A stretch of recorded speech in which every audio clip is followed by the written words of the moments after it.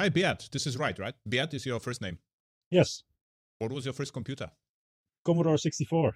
Oh, what is your first action? A game? Yes, I guess I played probably Paperboy or something.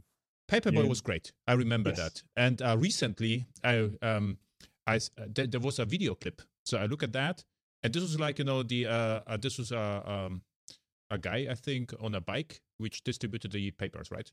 Yeah. You could throw papers. You should throw them in mailboxes, but you can also throw them at people and Yeah, cars. yeah. This was fun. Okay, nice. And the next one? And the next computer, you mean? Yeah, next game. No computer. The next game, I think Winter Games or Summer Games. Oh, you could, this is a do joystick destroyer. snowboarding and Joystick yeah. destroyer, right? So Yes. you have to move very fast back and forth. Well, the actual joystick destroyers were the games where you had to run, Yeah. and then you needed to move the joystick left Back and and right forth. as fast as possible. Yeah. But on very young age, I found out that I could cheat here because I took an old controller and I ripped out the cable and I found out which connections would mean left and right. And then I Okay. made a device of wood with 3 nails in there with the cables connect. And I could move the device back and forth really fast. And then I could beat my brother or sister in the running game. This is how the Morse alphabet happened, Yes, about like this. Okay. What's you keep playing or you start hacking or what's your first line of code? Probably print something. So it was in BASIC on the Commodore, and I probably was first printing text and stuff, and then I started reading some programming books, and then I read about sprites and peek and poke and stuff like this, but I didn't really understand it. So I think the first games I made, I was typing them from a book. So wait a second. Why you started programming at all? So why you not kept gaming? I got bored of gaming, and I found out that I could make the computer do what I wanted it to do, and that sounded interesting. Okay. So I started fiddling, with programming BASIC a little, but I didn't really know how. But we had some books, and maybe it was also in the newspaper or something. So you would type listings from the book into the computer, and then you would run it, and it wouldn't work because obviously you would have made typing errors. So then I would try to find out what typing errors I made, give up, start all over again, and this was basically my first programming experience. What I really enjoyed is that you could actually save the basic games on a tape. Yeah, And- definitely. We had a diskette drive, so that was even faster.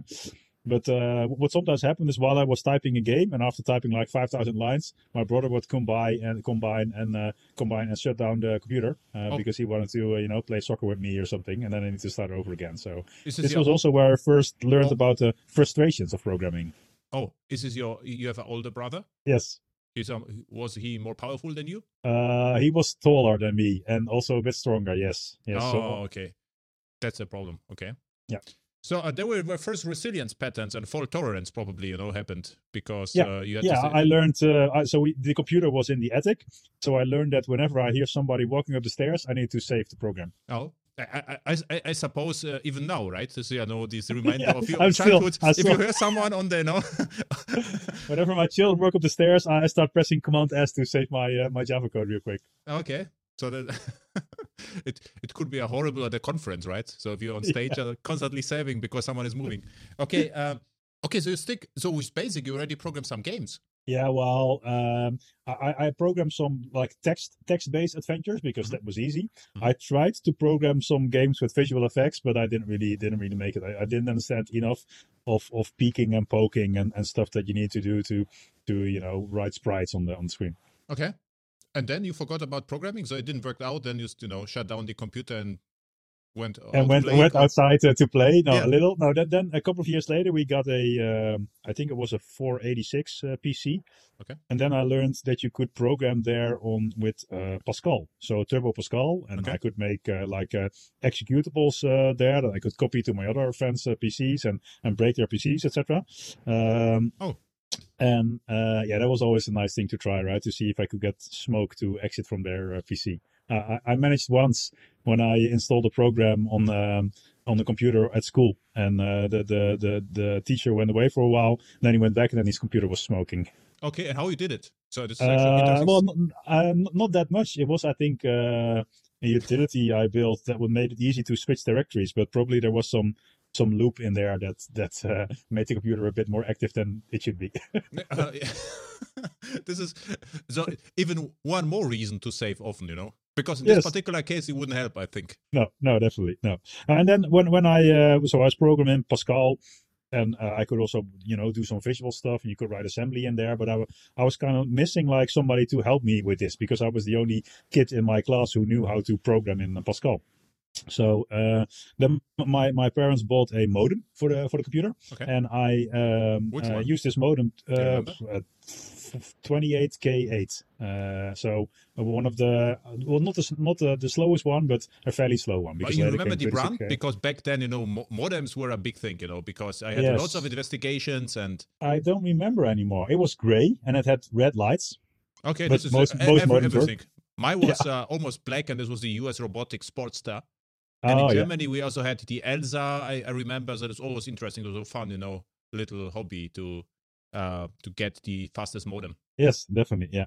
So, but using this modem, I started calling bulletin boards, which were basically like decentralized hubs that you could call over the phone, and there would be software running where you could basically chat with the person operating the board and upload and download stuff. And there I got to chat with some others, and there I learned about the demo scene. Have you heard of the demo scene before? Yes, on my podcast actually, and someone created back then like small movies or sound and stuff like that. Okay. Yeah. So it's a computer art subculture where people create, for example, demos, which is a small program that does something, or indeed music or graphics or videos. And I got in touch with some other people and learned to program better there, also in assembly. And the nice thing with it was that by then the internet wasn't really around, but people active in the demo scene wanted to get together to show each other what they had made. So then you would go to a demo party, which was basically a huge, for example, gym hall or a university where 500 or 1,000 people would come. They would bring their computer and the monitors, hook everything together, and then you would meet, show each other things, and also show the productions you had made to each other to see who had made the coolest demo, for example. Which demo you made? A couple ones. I was a bit active in the this was called the intro competition, where intros are typically stuff you see when you had cracked the program and you would add some visual effects like before. And these had size limits. So for example, you would need to make an executable that was at most 4 kilobytes. So you need to make it really small. So for example, what we worked on was, because we also want music in there, so we had a real small music player, but we couldn't put any samples in there because samples are audio files. Yeah. They're fairly big. So we generated these samples. For example, a sine wave can be a piano. A hi-hat is basically just noise. A drum is a sign that where the period becomes longer and longer over time. And this way we could create some rudimental music in only 4 kilobytes. It was pretty cool. Something like vector graphics for music, right? So similar. Yes, you could call it like this. Yeah. Incredible. So this is actually incredible what you can learn, in a young age. Yeah. Because I think I started. Well, I started programming, I think, when I was about 8 or something, and then started. 8? Yes, I think on the Commodore 64. But I didn't do much. And then once we got the PC, I think it was in secondary school, so I was about 12. And then when I went to university on 18, I was basically, I was studying computer science, so I was programming anyway. So okay. So you did, and this demo scenes was with assembler, I guess, right? yes, Pascal and assembler. Yeah. So on the 486. Yes. Yeah. Okay. And what happened after assembler and Turbo Pascal? So what was the next language? I suppose C. Yes, a bit C, and then DirectX and stuff came. But for me, it kind of stopped with Pascal. And then when I got a bit around years of 16 of age, I got interested into other things like, girls and stuff. Oh. And then I didn't program that much anymore. Hey, girl or go? I was a bit early for Go. No, I said girls. Yeah, right. So, and I didn't program much anymore until I started to learn Java in the university. Oh, and you like that? Or you said, okay, go away with Java? Well, it was again a way to make a computer do what I wanted it to do. And they were teaching us Java, and I liked the Java right from the start because it was fairly understandable for me. At that time, I'd say that applets were still fairly popular. Okay. I experimented with that a little. I think the first serious program I made was like a chat box or something, I think, for a project. When you learned Java, which version was it? You remember? I think 1.2. It was in 98, so probably Java 1.2. Okay. And so you create applets, and okay, what's interesting is you were already very skilled with assembler and Turbo Pascal. So I think I ask you whether you like Java, because usually it would mean Java is too primitive, because if you have the power and you then get public static void main, and I would ask myself, is it a toy language? What is it? There's no pointers, no pick and pokes. I needed to unlearn procedural programming, basically, because in Pascal there was not that much of object orientation. Yeah. So my first couple of programs, I didn't use the new keyword once. It was only static stuff, because that was what I was used to. Yeah. And then I think it even took me a couple of years before I kind of started to understand the concepts of object-oriented programming, because I already knew how to program. I didn't really need to pay attention during the classes. And when I was doing assignments, it was still okay me writing everything static, because I would make the assignment, but not in a nice object-oriented way. So there was always the feedback that I got, and I thought, oh yeah, well, who cares about object orientation? Yeah, of course. So reminds me on a project I was in a big enterprise project with PL1 programmers or RPG, and they wanted to use Java, but it was really hard for them to understand objects. And I was asked to write Java code without objects. So basically, what I did is I wrote a lots of static methods, because this was very similar what they did. And a kind of funny fact, and you did it at university. I remember even when Java 5, I think Java 5 came, there were static imports. So this was heaven for me, because then I could static import stuff from everywhere. I like static imports because it makes everything shorter. So I really enjoy static imports right now. But for me, it was a way to still stay away from object-oriented programming. Wow, but Java 5 is 2005? Yes, I think so. Yeah. Okay. So what you did recently about the university with Java? What was your first applet? So I'm really curious. Was it like Quake? I don't really remember. No, probably. Well, maybe even still kind of like a demo scene effect. Yeah. Like, for example, like a plasma, for example. Yeah. Do you know a plasma with all these colors that's going? Yeah. Probably that. Yeah, but this is hard to implement, actually, right? Yeah, well, if you know the concepts of adding up some sines and cosines and cycling some colors, it's doable. I actually listen, like, well, if you know.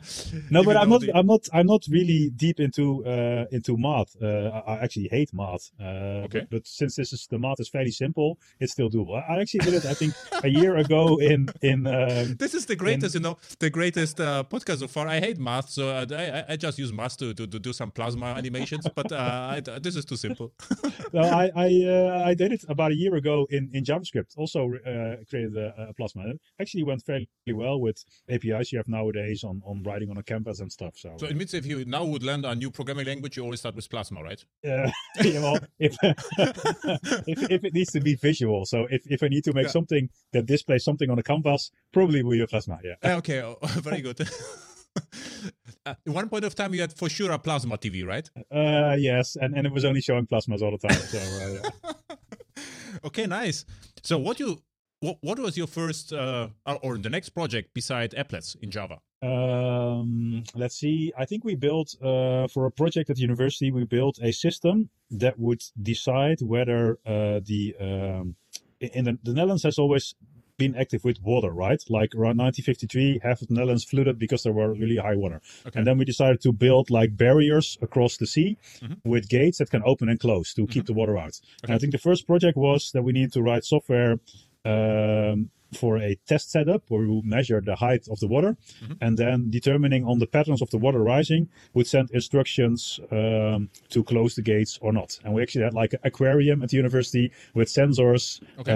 And then the project was to basically process the sensor input and then do something with it. Okay. So a little bit mission critical, I would say, right? Yeah, well, for the aquarium, not really. But in general, yeah. But I don't think they actually used our actual code. No, because there was no catastrophe so far, as I remember. No, there was nothing in the news. Or they did, and it worked. Okay. Almost right now, you will sell it as artificial AI because you learn, from the patterns what to do. Exactly. Yeah. And was it like a matrix multiplication involved a little bit or no?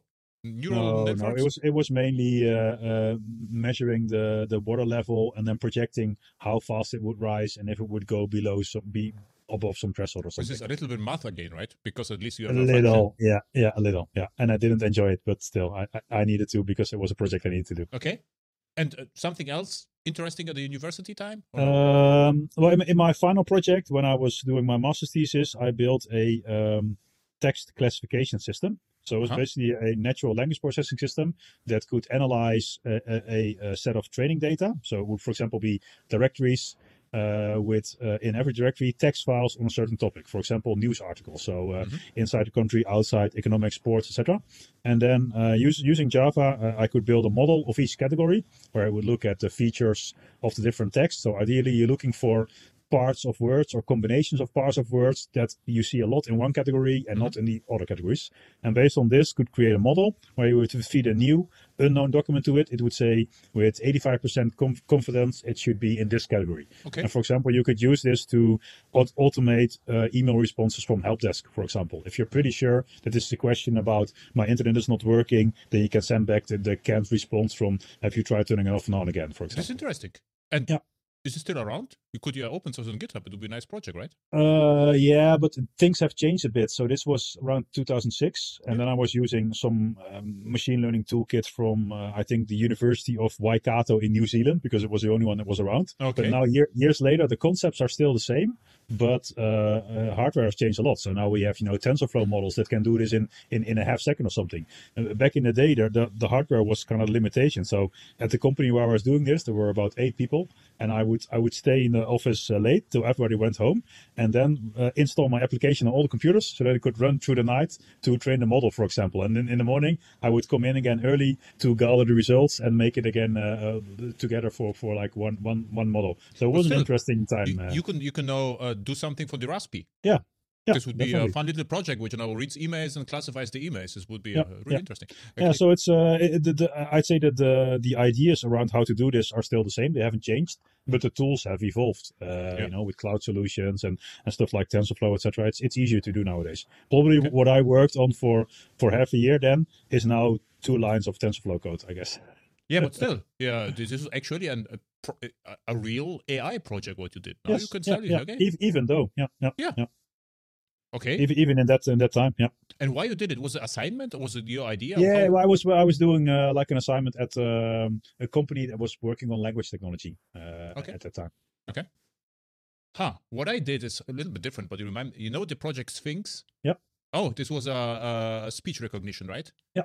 And there was FreeTTS. It was you could speak in Java.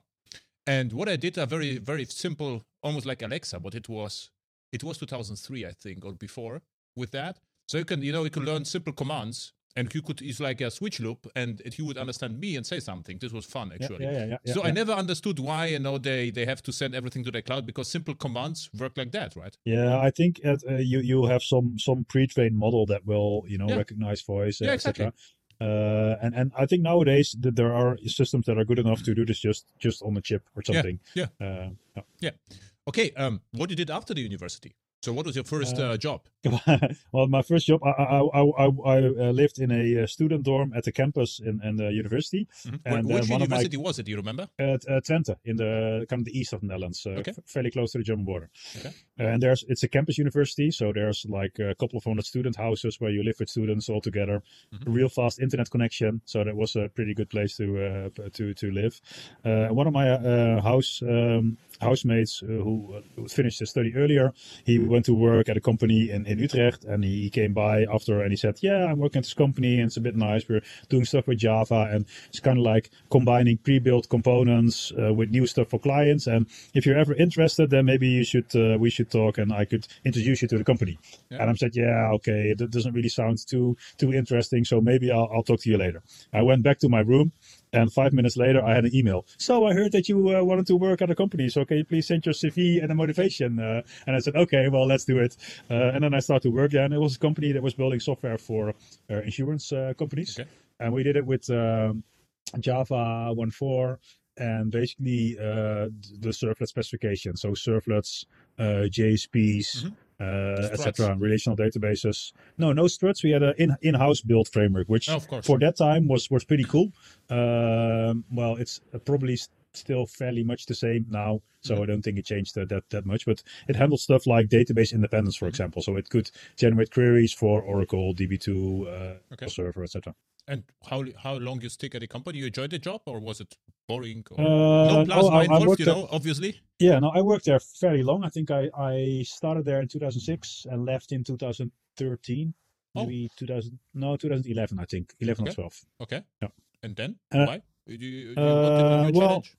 Yeah, I found that I didn't really learn that much anymore there. So one of my colleagues took me to an event by the NLJUG. It was a Groovy workshop, I think, at a company. So I went there and I thought it was nice to learn something new. And then at the end of the workshop, it was like a 3 evenings workshop. There was like a challenge who could build, I don't know, a REST client the quickest or something. Okay. And I won that challenge. So next day I got approached by the recruiter if I wanted to work there. And after some thinking, I said, okay, let's do it. And then I started in a project with Groovy, I think EGB3, I think. Okay. And it was running on JBoss, I think. So it was all things Java EE, fairly new for that time. Also in combination with Groovy. It was a nice project, but I also learned there that I mostly like to use Groovy in test code and not in production code. Okay. Yeah, it's a strange combination, EJB with Groovy on WildFly. Yeah, it was nice because there was all smart things going on that would automatically generate stuff. But for me, Groovy had some nice ways of handling collections, etc. But also some nice pitfalls of shooting yourself in the foot while handling collections. So. Okay, so you didn't like the collection, so you quit the company, I guess, right? No, so I worked there for about 2 years. It was pretty nice. Did some pretty cool projects with new technology, and then the company got acquired by a hardware company, and I knew that this was the end of doing fun stuff there. So then I started to look around. I had become active in the Dutch Java community then, so I was visiting events and was therefore getting to know other companies. So I was thinking, like, what do I really want to do?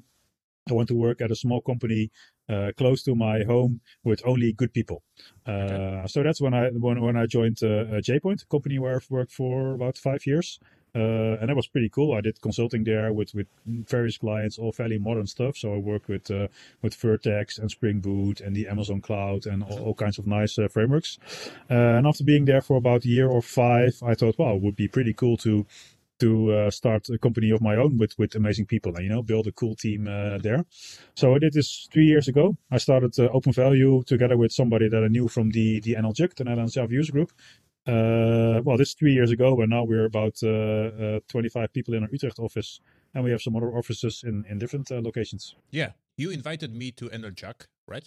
Was it NLJUG? NLJUG, I think you spoke at JSpring last year, right? JSpring, yeah. And then I got, I was invited, like, hey, there's a company from Beat in Munich. Yeah. I say, oh, really? And then I was invited by some of your, Munich, how to call it, CEOs, right? Yeah. And then I delivered a talk, and it was fun. And this was and then I found about Open Value, that is actually your company, right? Yeah. So we basically our model is very simple. We want to have fun, have good people who want to keep developing themselves and share what we've learned. So because we were basically, we met each other through the NLJUG, and from there sharing what we've learned have always been in our DNA. So you regularly see us at conferences. Well, not in the past half year, but before, we would regularly present at conferences. We give a lot of trainings, tech talks, etc. So we really like to work on amazing projects and then tell the world about what we did and hopefully help the communities a bit in that aspect. So, have you used Quarkus recently? I'm just curious. Some experimenting, not in production at clients yet, but we have done some experiments with it. And what I liked about it is, a couple of things. I liked the developer experience, how fast you can develop, auto reloading, etc. I like the fact that it has pretty good support to compile to GraalVM native images, which I think is good if you want to run on serverless stuff, for example. And I also like that it seems fairly doable to migrate an existing Java EE application to a Quarkus application because of compatible APIs, etc. So I think it's a really good chance for companies that want to modernize their Java EE applications to investigate Quarkus. And this is exactly what we are doing at one of our current projects, investigating whether this would be an option to do so. Yeah, this is also what I'm doing. So it's actually fairly simple to migrate. So if you have some EJBs, they can basically replace at stateless with request code and transactional and ready to go. And this worked really well with Quarkus. So, what are you usually doing in your company? So what's your project in Open Value? Yeah, we do consulting, so different projects at different clients. But the typical stack we use is Spring in the front end, Java or Angular or React. Angular or React? Angular or React. That's typically the you know both? Well, at least most of our people know at least one of them, and some know both. You? Yeah. You have experience with both? I have production experience with Angular and toy experience with React. If you know React, is it easy to go back to Angular for you? I don't know. I like Angular because it's really structured and I don't need to think about that much things. If I want to have a routing, there's routing. In React, I need to think about which routing framework I want to use for example. Yeah, exactly. Angular is also really structured. It forces you to work in components, etc. And it's fairly similar, I would say, to what we know from the Java and Spring world with annotations, etc. So I like Angular, but probably because I learned Angular first. And if I would have learned React first and then looked at Angular, I would have said this looks complex. No, for me, it's just Angular is like application server in the browser. I don't get it. And React for me is okay. And what I actually do, I think this is what I also was my talk in Open Value in Munich, I guess. But what I'm doing right now in some projects, we are completely removing actually Angular and replacing with nothing, with web components. Oh yeah, sure, yeah. And you know why? Because the larger companies, they don't like the fact that Angular comes with 2 versions a year. Yeah. And if you wait too long, you have lots of security stuff, and the build doesn't work. So this is actually what I wanted to know your opinion about that, because React, for instance, if you take a look at React, this is very similar to web components and lit HTML. You have basically nothing, so you can pick in our router. Web components are ready to go, and Angular, as you said, is the entire abstraction. So everything is abstracted. So it ships with everything, which of course is huge, right? So if you install Angular, it downloads 25,000 JavaScript files. Which I think the Hello World Angular application is about, if it's compiled, about 200K or something, I think, which is fairly large. Yeah, but 200K is not the problem. The problem is the build system on your machine. There's like 25,000 files. Yeah, but the end users don't bother the build system on a machine, right? No, the problem is if you have larger projects, you have to keep your build system running. Yeah. If you wait too long, it can be painful, to upgrade your build system. Sure. That's the problem. The production will work. And you have experience in Spring, right? Yeah. And now Quarkus. Is there any difference for you, or are they comparable? I'd say that the concepts are comparable. It's an easy, lightweight way to, in most cases, make REST endpoints. So, for example, what I like about Spring is that there's a huge ecosystem where lots of you can basically get everything you need in a Spring library. For Quarkus, I'd say this is still developing. I do like the developer experience of Quarkus a bit better, where you get, auto reloading by default, etc. There's always a trade-off between just adding one dependency and then you have, you have security in your application or so, for example, because your job as a developer switches from debugging your own code to debugging someone else's code. So in general, I like simple solutions and simple frameworks. I wouldn't call Spring Boot simple. It is easy to use, and lots of people know about Spring, and therefore there's lots of adoption in companies. So for me, what's also interesting is what's the adoption in the market. If somebody would ask me now, like, what Java framework would I learn? Then I would say first, learn Spring Boot. Second, learn Quarkus. And third, maybe learn Java EE or Micronaut, based on what I know in adoption in projects at our clients. But Quarkus, it ships with microprofile, and microprofile is Java. Sure. Yeah. There's actually, for me, there is no difference between Java and Quarkus. And if you look at Quarkus, you will find, internally it's actually lots of whitefly stuff that is based on Vertex and REST Easy, and actually whatever you know from whiteflies is in Quarkus inside. Yeah, so I do think that the Quarkus will be solely responsible for a light comeback of Java EE. I think. Yeah. So that's probably a good thing for the Java EE world. Yeah, and why I didn't knew that we will actually spend some time talking about Quarkus, but I was just curious because you said and what I actually found very late was very late. So the history was, we had Whitefly and JBoss and so forth, and then we got Whitefly Swarm and Thorntail, and I never understood this. Okay, why are you doing this? Is just there's no difference for me between Whitefly Swarm and the full Whitefly, so no. But and then Red Hat pinged me and they say, okay, there is something interesting. So, okay, never. I mean, what you will probably do is the Whitefly Swarm Mini or whatever, and this will be 2K less than the other Whitefly. And then I took a look at Quarkus and I saw that it's completely different. And I think the revolution there is the observation that you don't need a deployment and you can optimize like crazy upfront. Yeah. And this changes everything because at runtime, there is no more class loading, there is no more XML parsing, and this is why it's so crazy fast. And I mean, they didn't optimize there. No, they changed the way how applications are built.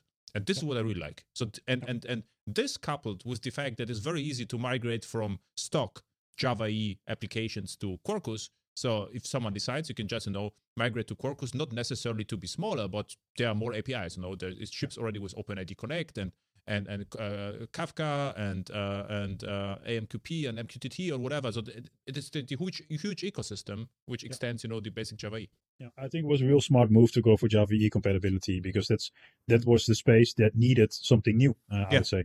Yeah, and this is good, for marketing and good for, and it actually, you can save 50% of memory comparing with any other runtime. I have never compared it to Spring Boot. I have to admit, I have almost no Spring Boot experience. But what I did, I compared with Whitefly, with Tomcat, and with Jetty, and it was almost smaller.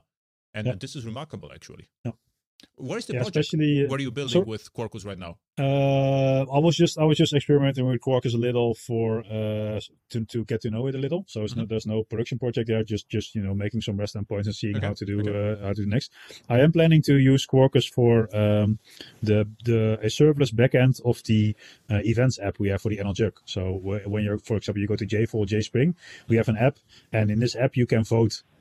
You can vote on sessions. Okay. So the nice thing is that this is the ultimate use case for serverless because during the entire year, there will be no requests at all. Yeah. Only during JFall, we might have 1,500 requests per second if everybody votes at the same time. Yeah. So it's really good to have a serverless solution for this. So currently, this backend is running in Spring Boot and it's running on Amazon on just VMs. And whenever the conference is, I scale the VMs from 0 to 4, and then I know that it can have enough load.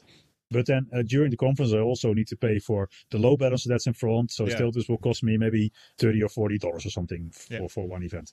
While as if I could run it on AWS Lambda, for example, as a Quarkus application, then serverless becomes interesting. I couldn't do so far because if I were building in a Spring, then I would be looking at a couple of seconds of startup time when the first request comes in. This is too long. I don't want my visitors to wait too long before they can rate the session. Mm-hmm. But if I could go for Quarkus and make a native image that will start up in 0.0001 second, then it's ideal for serverless approaches. And then probably it won't cost me anything because with Lambda you can get, 10,000 requests free per month or something. And it scales infinitely. So, and then I have in the backend, I use DynamoDB as a database, which also auto scales.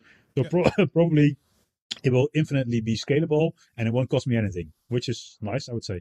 I don't know whether you saw, but I would say 2 months ago, I recorded a video, or this was a talk for how is it called, Guild 42, which is like organization in Switzerland, in Bern, try to make the city of Bern more attractive. And what I recorded that talk is serverless with Quarkus, and I pushed it during the talk to as an Amazon Lambda image. So this is the surprising part is with Quarkus, you can actually pick any JAX or REST resource, and which can be multiple classes, and then push it as a Lambda function. You don't have, to use this strange Lambda SDK, so you can just have exactly the same app, wrap it as a Lambda. Do they package it then as a what's called a native runtime? So just a zip file with a binary in there or something? This happens automatically. So you can decide whether it is native or not. During the talk, I used the JVM image first. And then used package to native, and you saw the difference. It starts faster. There is so I think that that GraalVM is the thing that made Java compatible again a competitor again in the serverless space, because before it would just start up too long. With native images, it starts up as fast or even faster as a Python Lambda or a JavaScript Lambda or a Go Lambda. So, but this is no more that important, because what I noticed at Amazon, they are very good at pre-caching the Lambdas. So the long startup times are over. So what I noticed, I think it depends on whether your Lambda stays warm or not. Yeah, exactly. If they keep it running, then it's fast.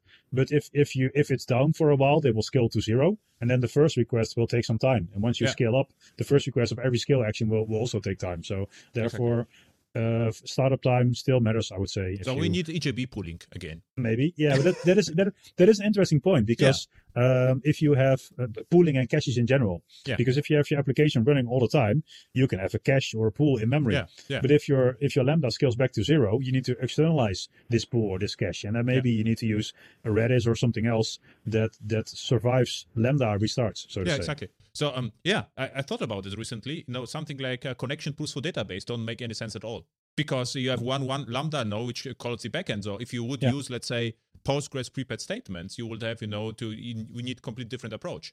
Yeah, so probably there will be some new cloud services emerging that handle this for you. So, for example, connection pooling for a database or stuff like this. What I remember, it was probably 10 years ago. I think it was Oracle Database announced that they can have caching for prepared statements without connection pool for PHP back then. Oh, interesting. Yeah. So and lots of PHP projects relied on that, because they didn't have, I never understood it, but they had no concept of connection pooling back then. And something like this could be useful for Lambdas, right? So they only have to remember in their database, okay, this is the client ID, and from this we have this prepared statements already, the pre-cached, pre-cached and pre-compiled statements. Yeah. So what are you doing right now? Is this just hacking Quarkus? No, I demoted myself from developer to manager. So I'm mostly helping our team find the best assignments they have. I do some consulting for clients every now and then to help them with stuff like continuous delivery and DevOps. But I'm not doing any full-time projects anymore, just some hobby projects. No Plasmas. Well, I did a Plasma in the past year or so. So I'll send you the link afterwards. It's in JavaScript. And you have to. Cool, I'm really, really curious. So send me the link with your Plasma. So I'd be really interested. So now you're degraded to manager, and you enjoy it. Well, yes, there are good parts and bad parts.